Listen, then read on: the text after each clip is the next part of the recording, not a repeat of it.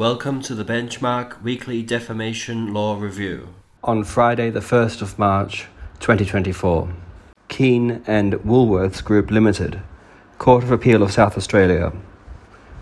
Courts denied interlocutory applications by an appellant who had been declared a vexatious litigant and whose defamation case had been stayed to recommence the defamation proceedings and hear the appeal against the vexatious litigant declaration urgently.